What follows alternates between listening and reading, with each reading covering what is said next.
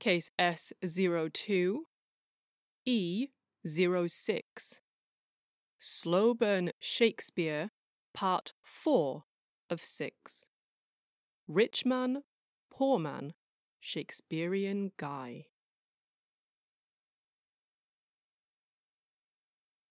Welcome back. I am not even going to pretend. This upcoming theory, I love it so much, I've dedicated almost the entire episode to it. And by the end, I hope you'll be in full agreement that it's been worth every minute of your time. If nothing else, this one is a nice palate cleanser. We go from wild cipher chasing and apparent aristocratic monsters to intrigue, espionage, murder? But maybe not. Without further ado, let's get into our next candidate.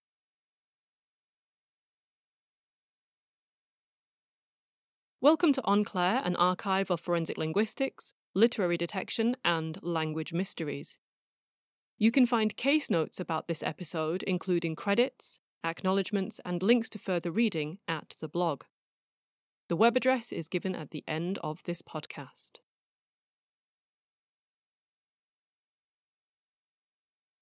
Now, you may remember the title of the previous episode was Cut Out, Cipher, Monster, Spy. And in this episode, it was Rich Man, Poor Man, Shakespearean Guy. That's not an accident. But that takes us on to spy. Also a poet, playwright, translator, philosopher. Who is this man blessed with such a galaxy of talents? Christopher Marlowe. The first and only non-aristocratic candidate in the shortlist of the 5 top theories, Marlowe's fame is not simply inherited through lineage and money. His is the far more impressive artifact of a remarkable life. Marlowe's baptism on the 26th of February 1564 was exactly 2 months before William Shakespeare's on the 26th of April 1564, though his death seems to have happened considerably sooner than Shakespeare's did. 30 years sooner, in fact, in 1593, when he was only 29. Notably, the works of Shakespeare started to appear 7 years before Marlowe's untimely demise, but they also blithely continued afterwards as if nothing had happened until 1613. And of course, that promptly raises a rather obvious question. If the events, as told, are true, how could a dead man spend the next 20 years writing the rest of the works of Shakespeare? Even a very determined artistic genius is going to find death rather a setback to their creative endeavours. To answer this question, and help us with some other issues later in this theory, we need to take a little detour through Marlowe's spectacularly colourful and hotly debated life.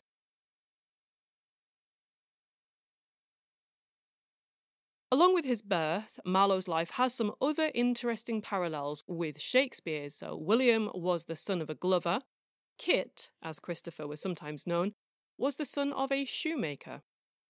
After the loss of his sister, he became the eldest child with 7 younger siblings, and all went fairly quietly through school until he received a scholarship and went to Cambridge University. That's when things started to get interesting.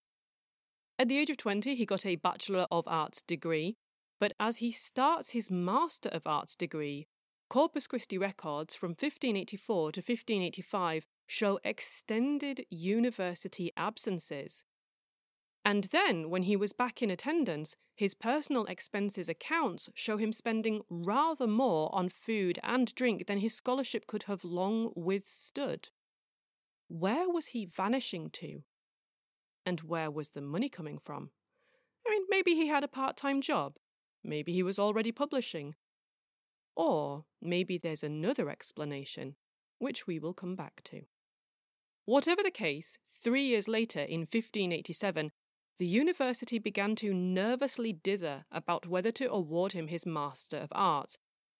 Rumours were circulating that he might have plans to become a Roman Catholic priest. Awkward if true. Queen Elizabeth I, a stout Protestant, took a very dim view of such matters. Only a few years earlier, she had begun issuing a range of anti-Catholic laws that, amongst other things, explicitly criminalised acts like becoming Roman Catholic priests. But then, of all things, the Privy Council wrote to the university. What is the Privy Council? Okay, it is a concilium familiare. That is, a highly select group drawn from the church, the law, the military, and so forth, and their purpose is to advise the ruling monarch on various issues. It was, and is to this day, a powerful group, historically prone to occasional periods of wild corruption, sometimes attempting to steer the monarch, sometimes being used by the monarch as a convenient means of sidestepping due process. A curt reprimand from the Privy Council would have been akin to receiving a very dark look from the Queen herself. One did not play games with the Privy Council. So what was in the letter from this august group of powerful men to the university? Unfortunately, we don't know. The letter is lost, but the records of its existence remain in the minutes of the Privy Council register taken on the 29th of July, 1587, thus. Whereas it was reported that Christopher Morley, an alternative of Marlowe, was determined to have gone beyond the seas to Rheims and there to remain, their lordships thought good to certify that he had no such intent, but that in all his actions he had behaved himself orderly and discreetly, whereby he had done Her Majesty good service, and deserved to be rewarded for his faithful dealing. Their lordships requested that the rumour thereof should be allayed by all possible means, and that he should be furthered in the degree he was to take this next commencement, because it was not Her Majesty's pleasure that anyone employed as he had been in matters touching the benefit of his country should be defamed by those that are ignorant in the affairs he went about. Yikes. This entry signs off with the titles of the Lord Archbishop John Whitgift, Lord Chancellor Christopher Hatton, Lord Treasurer William Cecil, Lord Chamberlain Henry Carey, and Mr. Comptroller James Crofts. That is some remarkably powerful friends for a 23-year-old shoemaker's son still not quite fresh out of university. And it raises some fascinating questions. What is this good service that Kit has done for Her Majesty? Why is the Privy Council so anxious to quash any rumours that might be damaging to this as yet unknown young man?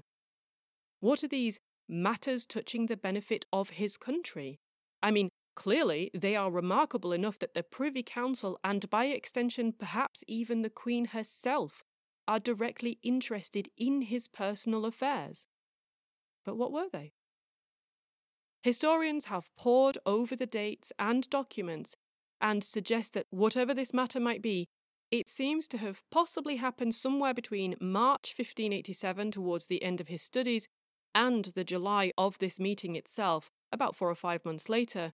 But beyond that, it's all very murky. We can only speculate, of course, but history and past examples suggest that one reasonable answer was espionage. In particular, one theory argues that he was a secret agent for Sir Francis Walsingham. In case it needs saying, spying was as much a major industry through history as it is now, and by definition, good spies don't look like spies at all. So for all we know, he might have been perfect. From the outside, seemingly just another unremarkable, lower middle class young man, yet, as history would show, clearly smart enough to come up with convincing fictions and characters when required.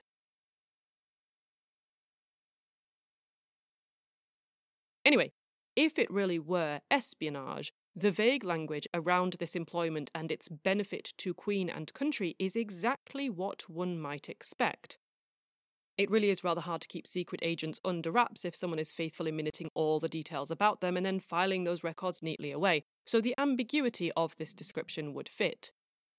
Quite how the sentiments were expressed in that letter that I've mentioned to the university itself, of course, we will never know, but I can imagine that the recipients at Cambridge gave a petrified squeak of dismay at the idea of defaming one of Queen Elizabeth's personal favourites, and I imagine they expedited the removal of any blocks with all possible speed. Certainly, Marlowe's MA was conferred exactly on schedule, and that same year, 1587, he set off out into the world to start his distinguished, if very short-lived, literary career. What did Marlowe's 6 remaining years entail? Well, the evidence is scant. To guide us, we have legal documents, and we have literary texts, and then we have a mess. We've done most of the legal and official records already, and we'll get into the literary canon shortly, so for now, let's wade knee-deep into the really dramatic stuff.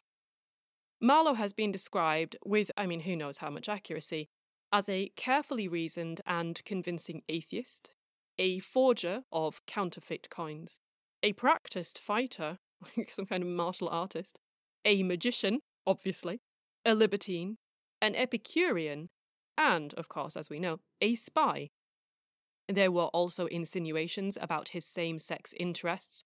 Remember, in that time, this would have been looked on very differently, especially in light of how sympathetically his play Edward II depicts the doomed love story of the king and his nobleman, the Earl of Cornwall. And if all that together sounds like a lot, then there's his death. Okay, this is a saga by itself, so hang on. It all starts in May 1593. There's a lot of background context, but I'm going to try to simplify it right down to the major points. So posters go up threatening Protestant refugees, but one of those posters makes some fairly pointed allusions to the works of Marlowe, which by this point his works are now fairly well known. He's a pretty good seller. The Privy Council steps in, yet again, and one Thomas Kidd is arrested.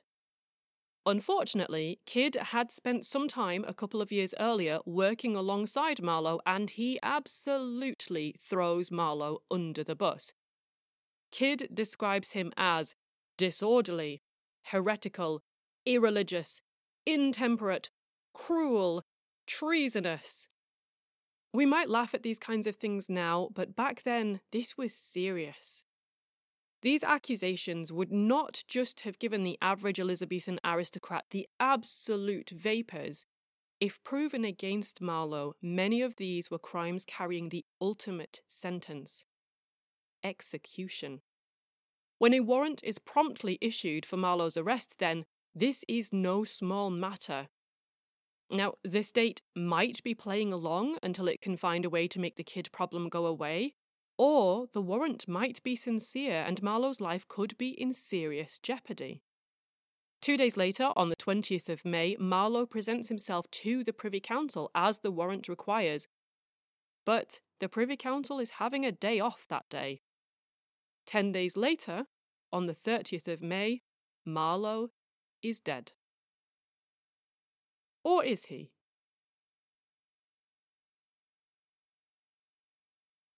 If Kit's life had courted controversy up to this point, it was as nothing compared to this final scene. There are many accounts. I'll try to summarise some of them very briefly. In one account, Marlowe has gone to a tavern and he meets a rival in love there, a bawdy serving man. They quarrel, presumably about their lover, and Marlowe is fatally stabbed. In another version, he's in a tavern, there's a theme here, and a drunken brawl breaks out, and Marlowe is killed. So in this narrative, his death is incidental rather than intentional. He's just collateral. For a long time, there is much speculation and little in the way of fact. But then, it turns out that an inquest was ordered, and that it was carried out the very next day after his death.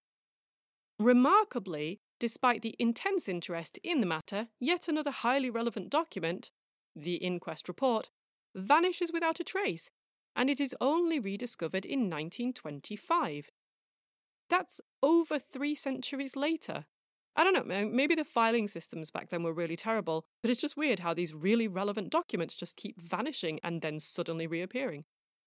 Anyway, translated from its original Latin and heavily edited, because these are really weirdly wordy documents. If you read the original, you'll see what I mean. So the most relevant parts of that Inquisition read: Ingram Fraser, late of London, gentleman, and the aforesaid Christopher Morley, and Nicholas Skeers, late of London, gentleman, and Robert Poley of London, aforesaid, gentleman, on the 30th of May, met together in a room, and there passed the time together. And after supper, the said Ingram and Christopher Morley were in speech, and uttered one to the other diverse malicious words, for the reason that they could not be at one, nor agree about the payment of a sum of pence, that is, the reckoning there. And the said Christopher Morley moved with anger against the said Ingram Fraser. It so befell that the said Christopher Morley maliciously drew the dagger of the said Ingram, which was at his back, and with the same dagger maliciously gave the aforesaid Ingram 2 wounds on his head. Whereupon the said Ingram, in fear of being slain with the dagger aforesaid, to the value of 12 pence, gave the said Christopher then and there a mortal wound over his right eye of the depth of 2 inches and of the width of 1 inch, of which mortal wound the aforesaid Christopher Morley then and there instantly died. Given the day and year above, named and co. William Danby, coroner, blah blah blah. Well, if you hoped that the official account would clarify matters, it really does not. At all. Firstly, the inquest was held by the coroner of the Queen's household. In itself, this is actually not remarkable because his death occurred within 12 miles of the monarch, and this is actually a norm for the time. But there was no local county coroner present, which technically invalidated the whole thing. Now, was that an accidental omission? Was it a deliberate effort to keep the whole thing tightly under wraps? Difficult to say. There are other cases where the county coroner isn't present for other very unremarkable deaths, but it's interesting that it should occur in this case too. The inquest testimony too, or rather its source, is extremely dubious. So who were these 3 men that Marlowe spent the day with? Well, it turns out that all 3 answered to or were employed by one or other of the Walsinghams, either Thomas Walsingham or his far more famous relation, Sir Francis Walsingham. Now, if you remember from earlier, Francis Walsingham is theorised to have been Marlowe's handler, and whether he was or not, he was Queen Elizabeth's spy master, and he remains one of the most famous figures in espionage throughout history. So, 3 Walsingham men are in the house, and the testimony at the inquest comes mainly from the 2 not directly involved in Marlowe's death, Poley and Skeers. They claim that Marlowe got into a dispute with this 3rd member of this group, Fraser, over money, and an enraged Marlowe lashed out at him with Fraser's own dagger. A rash move for a man outnumbered 3-1. But maybe he's the rash kind of person who does those sorts of things. Matters instantly escalate. Fraser fights back, he snatches the dagger from Marlowe, and whether assisted by his 2 friends or not, Fraser stabs Marlowe super dexterum oculum sum. That is, just under the bony edge of the right eye, supposedly killing him instantly. The day after the inquest finished, only 2 days after Marlowe's death, Marlowe is buried in an unmarked grave, and a month later, his killer, Fraser, is pardoned. Now, scholars and interested parties have been unsurprisingly sceptical. As I've noted, why no county coroner? Now, that's not completely damning because other cases with such irregularities occurred, but at the same time, those other cases of malpractice don't indemnify this instance from premeditation. Why an unmarked grave? I mean, this could have been the mark of disgrace, yes, but could it also have been an effort to stop people digging up the grave and finding nothing, or the wrong man? That aside, could such an injury as the one described actually kill Marlowe instantly? Medical experts argue that even if fatal, the wound would have taken at least 5 to 6 minutes to finish him off, and if the coroner's report can be inaccurate on that point, what else might be fictitious besides? Did the two Walsingham witnesses just make the whole thing up? One of these two men, Robert Poley, is described as a consummate liar, an agent provocateur for the state, and a genius of the Elizabethan underworld. The other, Nicholas Skeers, is a well-known confidence trickster. This is not exactly a stellar lineup. The entry for Marlowe in the Oxford Dictionary of National Biography summarises the matter very nicely as follows. The nature of Marlowe's companions raises questions about their reliability as witnesses. Nicholas Skeers was a swindler who, a month previously, had been accused in Star Chamber of entrapping young gents. In another case, he combined with Fraser to undermine and deceive a young heir, Drew Woodliffe. Robert Poley was the Walsingham spy who had infiltrated the Babington conspiracy. Contemporary accounts of his cunning and knavery abound. Frequently employed on missions abroad, he had recently returned from the Netherlands and was still nominally in Her Majesty's service when present at Deptford. That's the scene of Marlowe's murder. That the inquest's account depended on these two men, the only independent witnesses of this fatal affray, is at the least unsatisfactory. They also brought to the scene certain high-up political connections. Skeers served the Earl of Essex, whom he described in Star Chamber as his lord and master. Poley reported to Sir Robert Cecil, who correctly described him as no fool. That these links betoken some covert intrigue against Marlowe has yet to be proved, but they add to a sense that something more complex is concealed beneath the story of the reckoning. But remember, this inquest report vanished for the next 3 centuries, and the absence of any official explanation to the matter left a huge vacuum in which competing theories happily mushroomed. Actually, its arrival didn't really make anything clearer anyway. Arguably, it just made things even murkier still. But, whatever the case, in the years after Marlowe's death, people were already asking a lot of questions about what exactly had happened. Plenty of people presumed his death was genuine, but rather than accepting that it was the result of a brawl over money, they wondered if the motives weren't much bigger. After all, intrigue and paranoia thrived just as much in the dark corners of the Tudor court as it does in the shadows of the halls of power today, and lots of powerful people might have reason to fear and loathe Marlowe. So, perhaps it was a plot ordered by a Walsingham wife, jealous of his relationship with her husband, or by Walter Raleigh as a way to protect himself, by William Cecil as punishment for spreading Catholic propaganda, by the Privy Council for being a double agent, by the Queen for his atheism, and so on. But a few were more creative and went even bigger still. What if, they said, it was more elaborate than that? What if he actually didn't die at all? Maybe this was all a subtle plot to allow him to fake his own death. He supposedly worked for Sir Francis Walsingham, after all, and the 3 Walsingham men at the house would have been in on it. So could the Privy Council, and the Queen, of course. Or they weren't in on it, but his 3 friends couldn't stomach the idea of killing him, so they all agreed to pretend to their paymasters that the matter has happened, and Marlowe is obliged to go into hiding, not just from his accusers like Kidd, but from everyone. Whatever the case, conveniently staged death would have dealt with the awkward matter of the warrant out for his arrest and settled a few other issues too. And all Marlowe would have to do is move a few miles away, suitably alter his appearance, and assume a convincing new identity.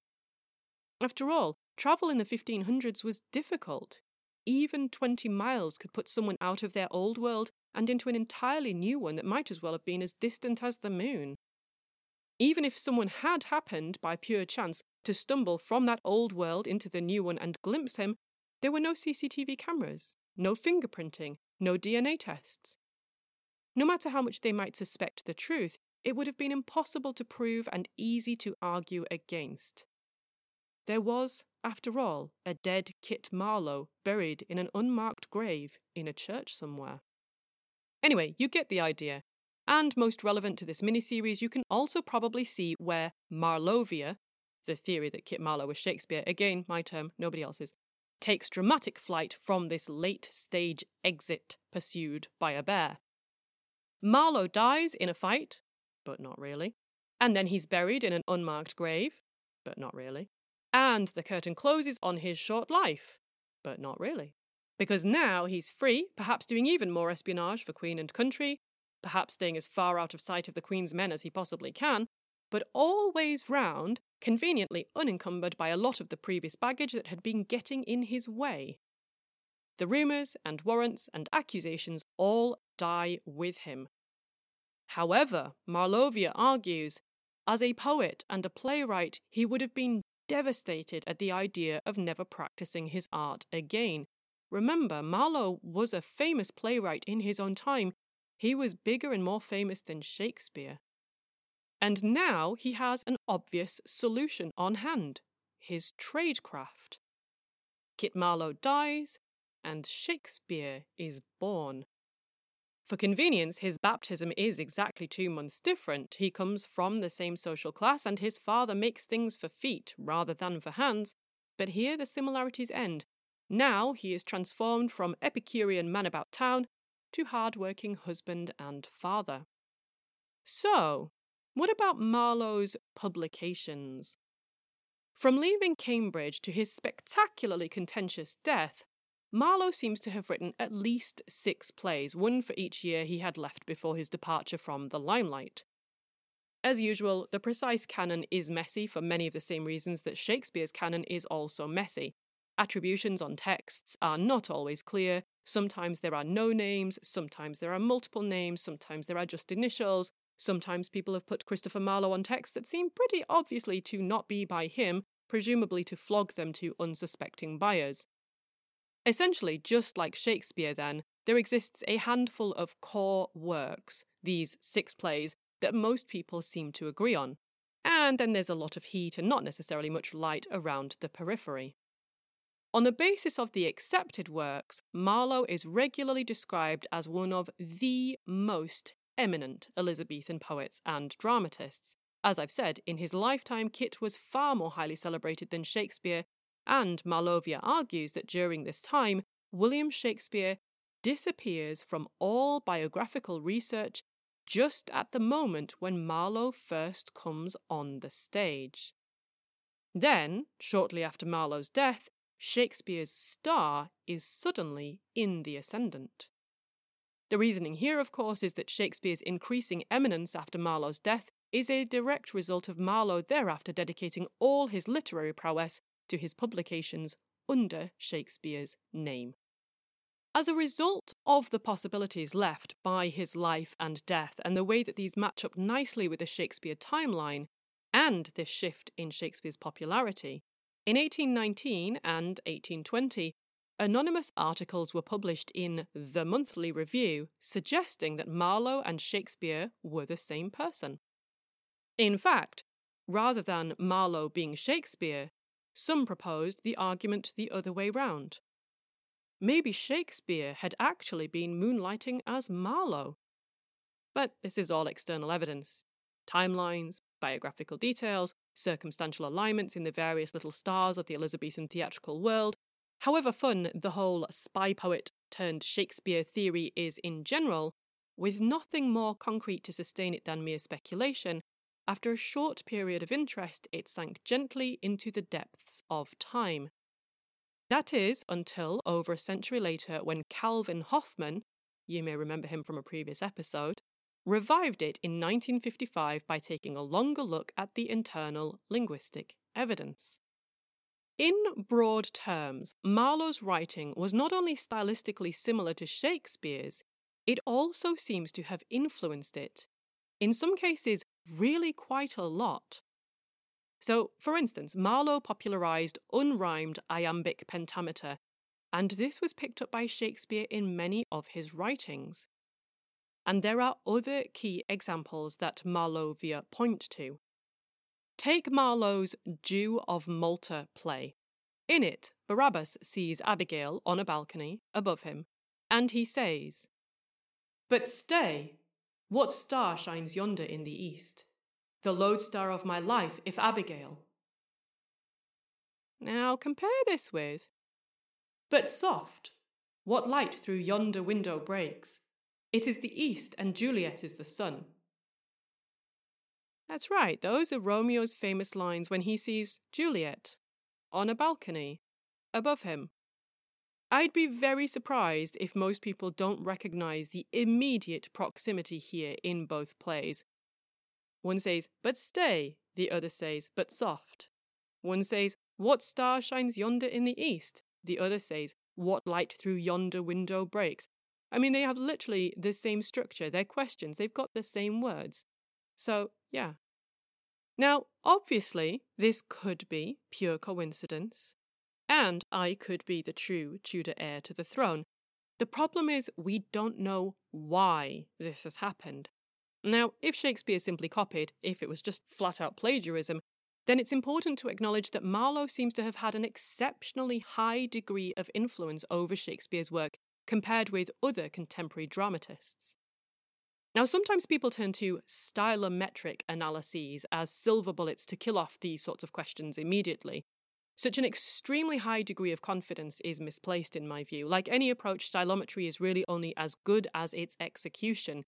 At some point, I will do the Cusum controversy, which illustrates this in terrifying detail. But also, even if carried out meticulously, stylometry can only inform. It cannot prove. If ever linguistic analysis is presented as though it can rise to the level of proof, not just evidence, but proof, then it would be worth taking a very careful step back from whomever is promoting it and checking over their credentials. Anyway, the useful thing about stylometry is that it can test a lot of countable features relatively quickly in comparison to other parts of the same dataset or other datasets. You can test whatever amuses you, everything from feminine endings to function words. You can plot the results over time to see if your author has changed in style from the start of their career to the end or after a major life event or whatever. And timeline is a key factor in this case. So remember Shakespeare's lost years. Those are the 7 years from 1585 to 1592 when there are no records of him at all. No official documents, no plays, nothing. And remember that Marlowe's published works all appear within this time frame. These then stop suddenly in 1593, one would presume mainly as a result of his death, and most of Shakespeare's work is dated from around 1592 onwards. If there is overlap, it's probably small, and given how woolly records are back then, rather than overlapping, the two chronologies could even be perfectly contiguous. Marlowe stops, Shakespeare starts.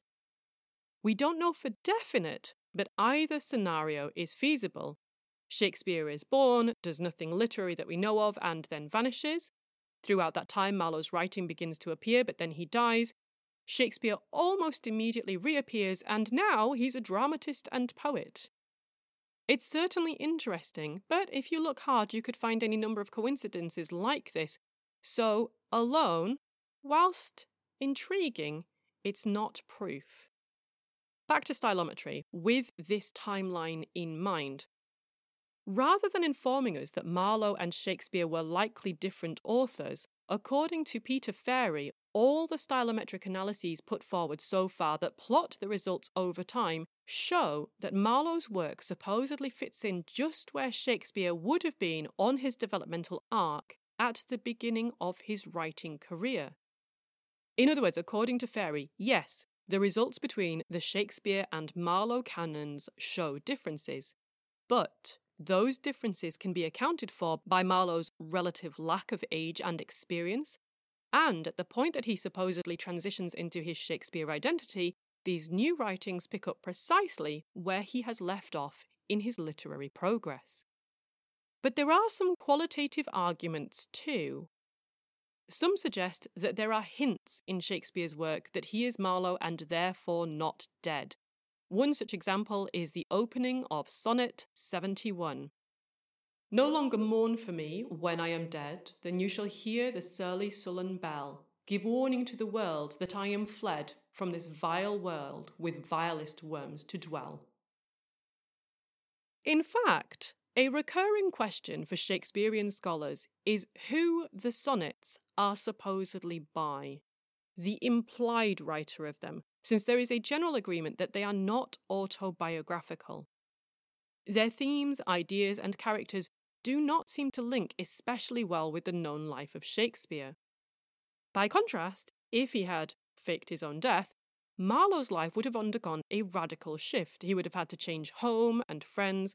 When he got back into his arts, he would have been obliged to work with a new theatre and associate with different actors and patrons.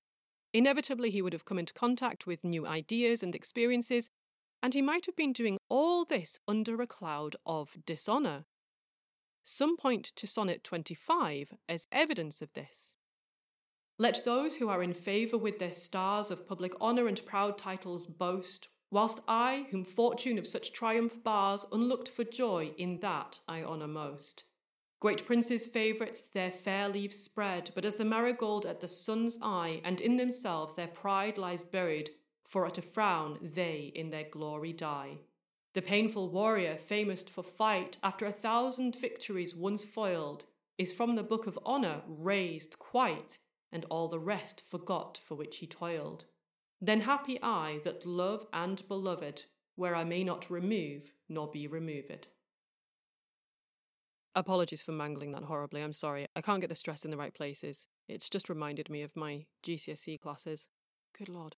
Anyway, this certainly reads like the bitter lament of a once successful person fallen from grace. This supposedly carries on in the next 3 sonnets, which beg for a return of good opinion, allude to weary travels, and intimate at a desperation to return. The other sonnets too talk of disgrace, guilt, and fallen fortunes, all very odd when compared with Shakespeare, the Stratford Glover's son, but seemingly very understandable if viewed from Kit Marlowe's perspective on the world. Others point to Shakespeare's plays too, and point out how many of them deal with similar themes to those that Kit Marlowe would have endured if he really did fake his own death. Just a few of these include switching identities, catastrophic events, being banished, falling into absolute disgrace, and, no surprise, death. So many deaths. Real deaths. Presumed deaths that actually aren't real deaths, and, of course, faked deaths. In his 2014 book, Will in the Word, Greenblatt, that's the Greenblatt of the Holocaust denial. Anyway, Greenblatt summarises these themes thus. Again and again in his plays, an unforeseen catastrophe. One of his favourite manifestations of it is a shipwreck. Suddenly turns what had seemed like happy progress, prosperity, smooth sailing into disaster, terror, and loss. The loss is obviously and immediately material, but it is also, and more crushingly, a loss of identity. To wind up on an unknown shore without one's friends, habitual associates, familiar network. This catastrophe is often epitomised by the deliberate alteration or disappearance of the name, and with it, the alteration or disappearance of social status. Shakespeare's characters repeatedly have to lay claim to a gentility that is no longer immediately apparent, all of its conventional signs having been swept away by the wild waves. Intriguingly, however, Marlowe doesn't seem to be at pains to try to make too much of these parallels between Kit's life and death and the events in the plays. The argument from their side, wisely I think, is that the plays are just too rich. There are too many events, there are too many circumstances. With time and effort, you could make them appear to match up with anyone. But they do note that sometimes some allusions or in-jokes or snippets are inserted that are very difficult to make sense of without some external explanatory factor. And Marlowe, being the author, could in some cases actually be the key to understanding them, or at least to understanding their existence, even if we still can't retrieve the intended point. Two examples of this include a character in Merry Wives of Windsor mixing up Marlowe's well-known song, Come Live With Me, with the words from Psalm 137, the most famous song about exile in existence. And then the character Touchstone in As You Like It apparently jokes about a great reckoning in a little room. Remember, Marlowe's argument was over a bill, and it was called The Reckoning, and he was supposedly killed in a little room in a house in Deptford.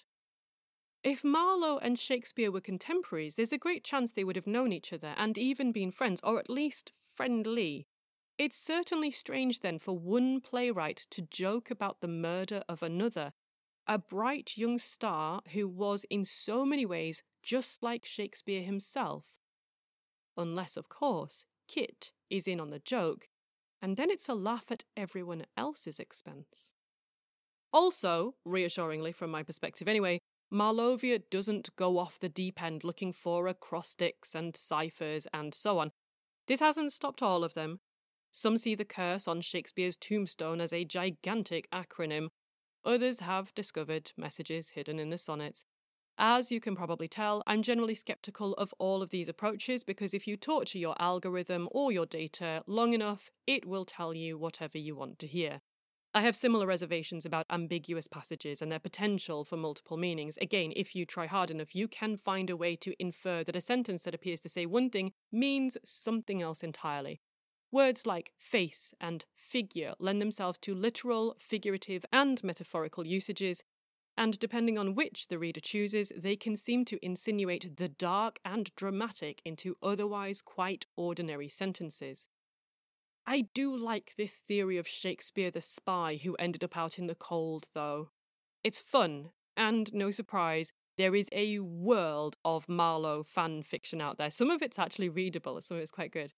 Famous poet and secret agent is disgraced after something, maybe a mission goes wrong, sensationally fakes his own death, flees in exile to start a new life, becomes even more dramatically celebrated than before. I mean, there's a lot to work with here. But it's time to touch back down and acknowledge that this theory isn't watertight. For a start, whilst Marlowe was of a very similar social class to Shakespeare, records of his education do exist. He attended King's School in Canterbury. Then, as we know, he spent almost 7 years at Cambridge, if we pretend like he didn't vanish for lengthy periods of time during his degrees, that is. Also, with the best will in the world, Will Shakespeare, I guess. Oh, God. It's rather difficult to hide a person for the rest of their life, and in this case, that would be a good 30 years. If he was publishing as Shakespeare, he clearly wasn't keeping himself out of sight all the time. And there's other evidence too, that whoever Marlowe and Shakespeare were, they do seem to have been two separate people. But we'll get back to that a bit later on.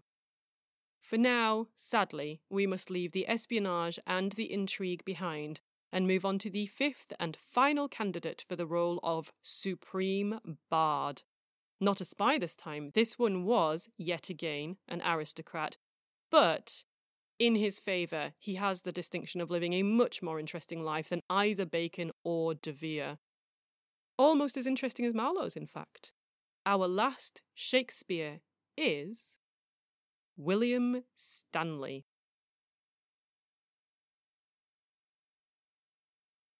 6th Earl of Derby, most noble order of the Garter, eventually husband of Elizabeth de Vere, yes, eldest daughter of none other than Edward de Vere, the monster.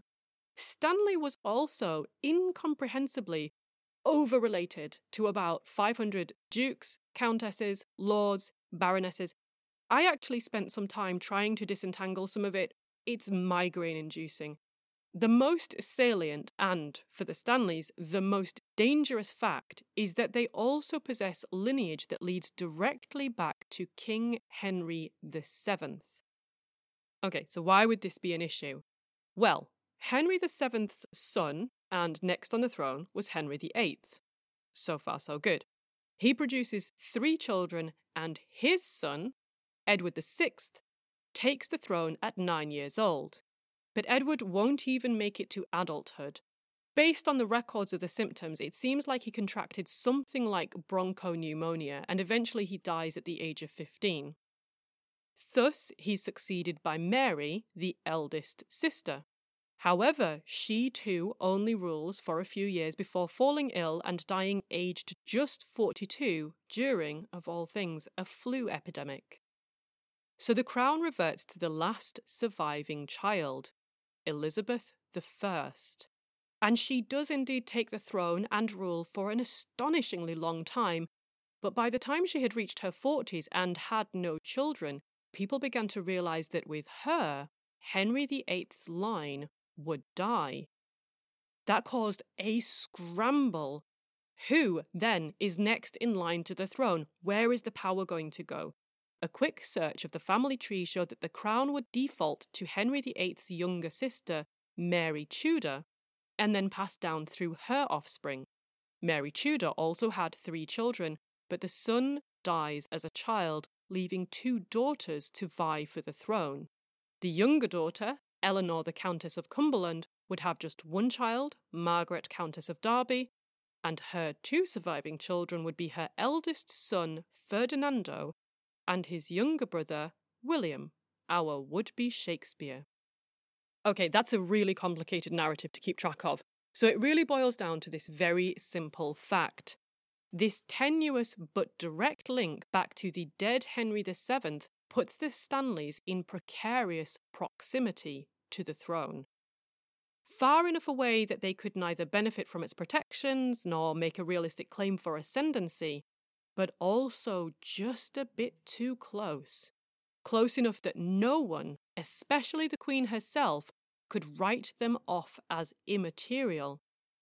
A little death here, a little marriage there, and the Stanley position could shift dramatically so that they stood to directly and legitimately inherit the crown. Or they could be found traitors and summarily executed in public as a spectacular warning to anyone else having such lofty ideas. Monarchs have historically not dealt kindly with upstart near relations making grabs for power, and even the merest suspicion of duplicitousness or engineering or conniving could be fatal. As a prime example of this, the eldest brother, the Ferdinando that I just mentioned, died suddenly in his early 30s of an entirely unexpected and very abrupt, violent illness. This wasn't a time when crime labs could test for poisons, so no one really knows whether it was a natural event or premeditated murder. But untimely deaths in the highest echelons of the aristocracy were numerous enough that everyone's paranoia was permanently set to kill. And more, Ferdinando's death left William Stanley, through his mother, as someone who could, in just the right circumstances, be an heir. Maybe. This was a very unstable position to occupy. He was a prime target for conspirators plotting to overthrow Elizabeth and install a new monarch, and he was high on her watch list of potential traitors. A spiteful word or a misrepresented action could be enough to bring his life to a very early and very painful conclusion. To put it simply, this was all rather limiting for William Stanley. Politics was far too dangerous. If he got loud or seemed to be amassing support or looked like he was accruing too much power, things could get very ugly very quickly. Better to be a little quieter, stay local, bother the people in his own backyard, and this is what he did. But also, perhaps figuring that some sort of tiger wrestling lifestyle might be safer than hanging around the Tudor court, he went on hair-raising adventures too. After graduating from Oxford, possibly in the company of the young poet John Donne, possibly not, Stanley spent 3 years travelling. According to the rather fantastic stories in circulation, in France he busied himself with love affairs and duels. In Italy, he disguised himself as a bishop for the purposes of travelling. I don't know why you'd do that. Maybe there's a benefit. Let me know if there's some mad benefit to being a bishop. In Egypt, he fought and killed a tiger. In Anatolia, he was saved from execution by a love-struck Muslim noblewoman, and on through Moscow and Greenland back to Europe. Getting a really strong Gilderoy Lockhart vibe here, I have to be honest.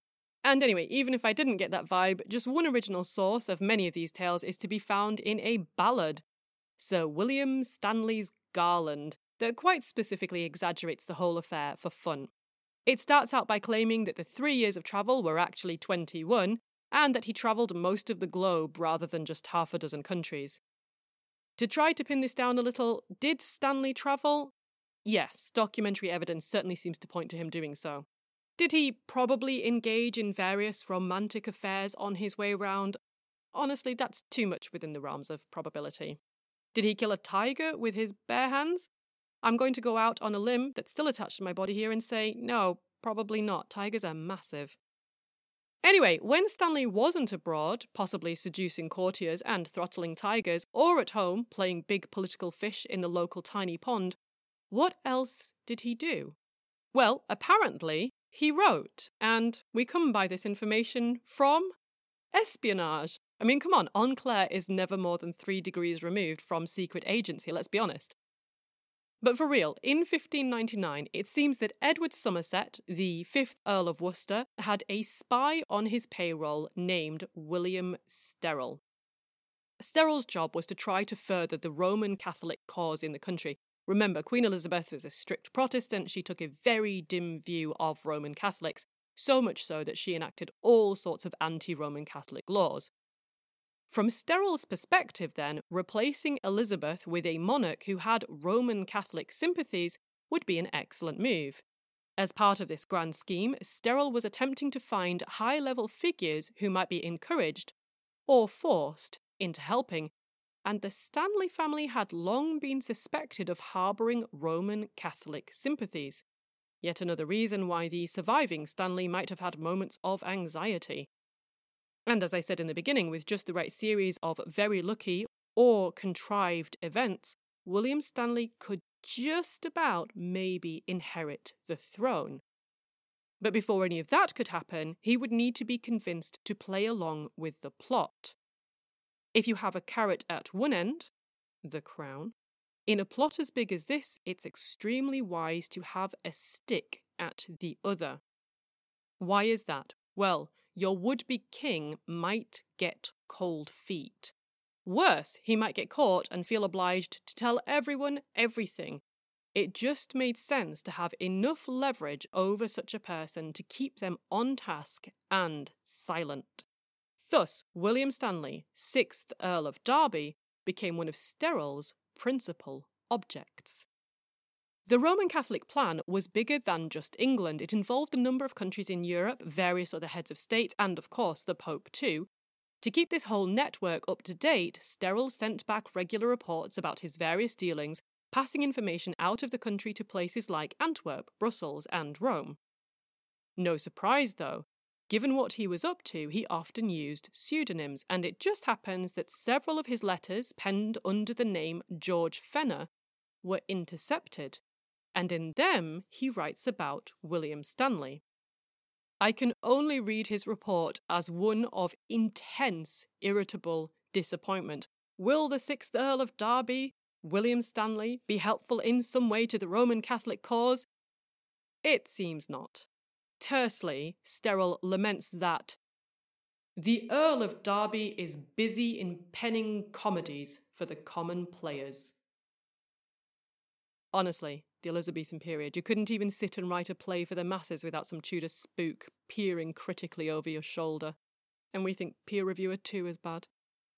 Anyway, based on this secret report intercepted in 1599, alluding to the Earl of Derby penning comedies, nearly 300 years later, in 1891, James Greenstreet would propose William Stanley, 6th Earl of Derby, as a candidate for the position of Shakespeare the Adventurer. His argument was that the spy's contemptuously dismissive comment actually revealed that Stanley was secretly penning unknown works, and that these unknown works could be identified within the Shakespeare canon. And to be fair, there is kind of a logic here. I mean, as I've said many times now, Sterrel was indeed a spy with the task of forwarding a cause. To that end, his job was to hunt out and report back high-quality intelligence. In his world, and for his agenda, the personally damaging secrets of an aristocrat like Stanley would be invaluable as leverage, collateral, even as a form of trade. Sterrell was likely absolutely primed to detect anything along the lines of a secret penchant, and I've also said many times by now, an aristocrat couldn't realistically choose to write dramas for the lowly commoners, especially not someone tentatively in line for the throne. It would be like discovering that Prince William writes episodes of Coronation Street. I really like that idea. God, wouldn't that be awesome? But anyway, so there is some juice to this lemon, then. But unfortunately, just as James Greenstreet was developing his theory of Shakespearean authorship in 1892, he died suddenly, aged only 45. 3 years later, in 1895, his work was picked up and developed along biographical grounds. Like Oxfordia, Darbia, if you can call it that, developed the links between the plays, their probable writer, and Stanley's personal life, particularly his travels, his nobility, his education, and so forth.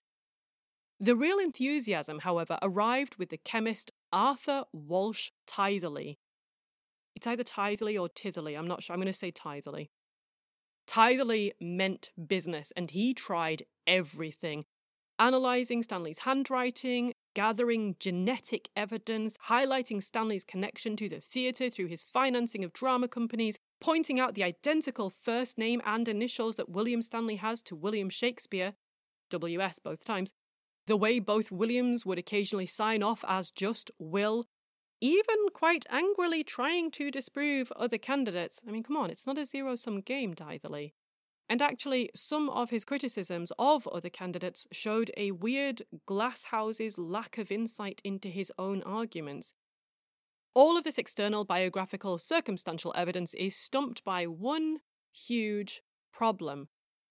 If William Stanley did pen dramas and poems, we don't know what they are. I mean, setting aside the presumption that he wrote the Shakespeare canon, obviously, works under his own name are either lost to the mists of time or they haven't been formally identified as his.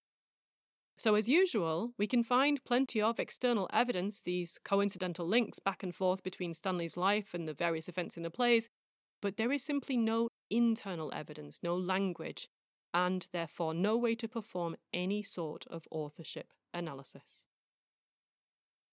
So, now we've had all our 5 theories.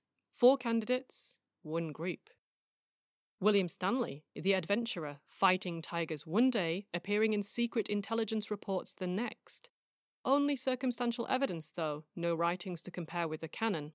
If he were on Twitter, he'd only ever retweet the nice things other people said about him. Shakespeare status?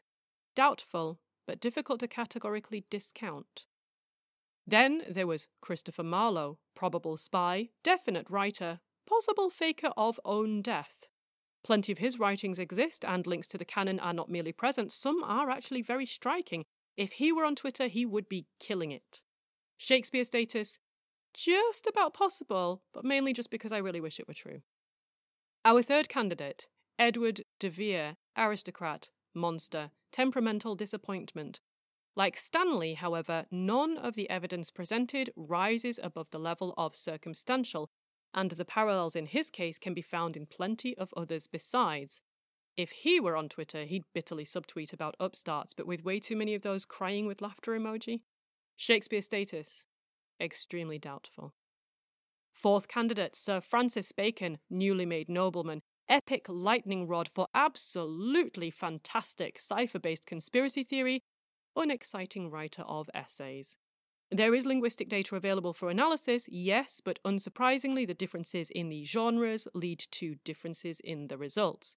If he were on Twitter, he'd randomly tweet Francis Bacon one day, thus giving rise to Francis Bacon Day, which he would not really understand. Shakespeare status? Possible, but all things given, not very likely. And then there was the group theory, the cutout, which I keep sidestepping because reasons. Mysterious, foreshadowing reasons. Moving on, surely then the story is over. Not even slightly. We haven't got close to answering the question who wrote Shakespeare yet. But where do we go from here?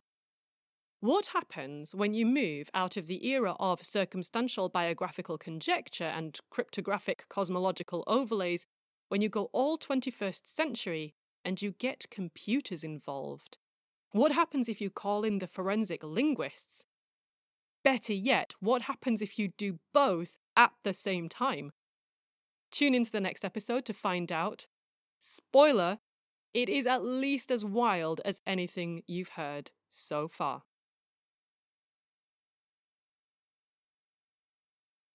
End of part 4 of 6.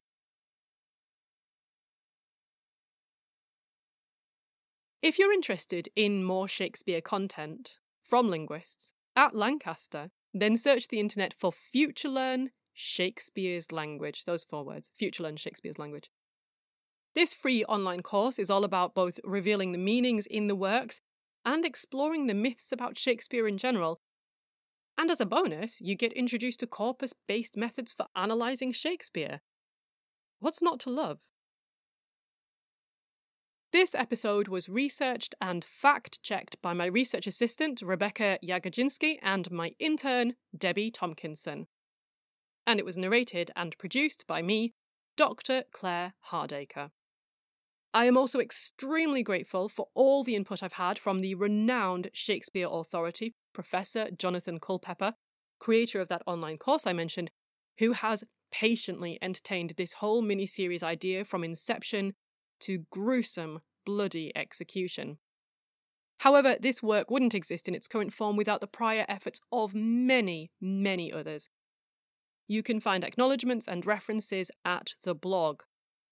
Also there, you can find data, links, articles, pictures, older cases, and more besides. The address for the blog is wp.lancs.ac.uk/OnClair. And you can follow the podcast on Twitter at _OnClair. Or, if you like, you can follow me on Twitter at Dr. Claire H.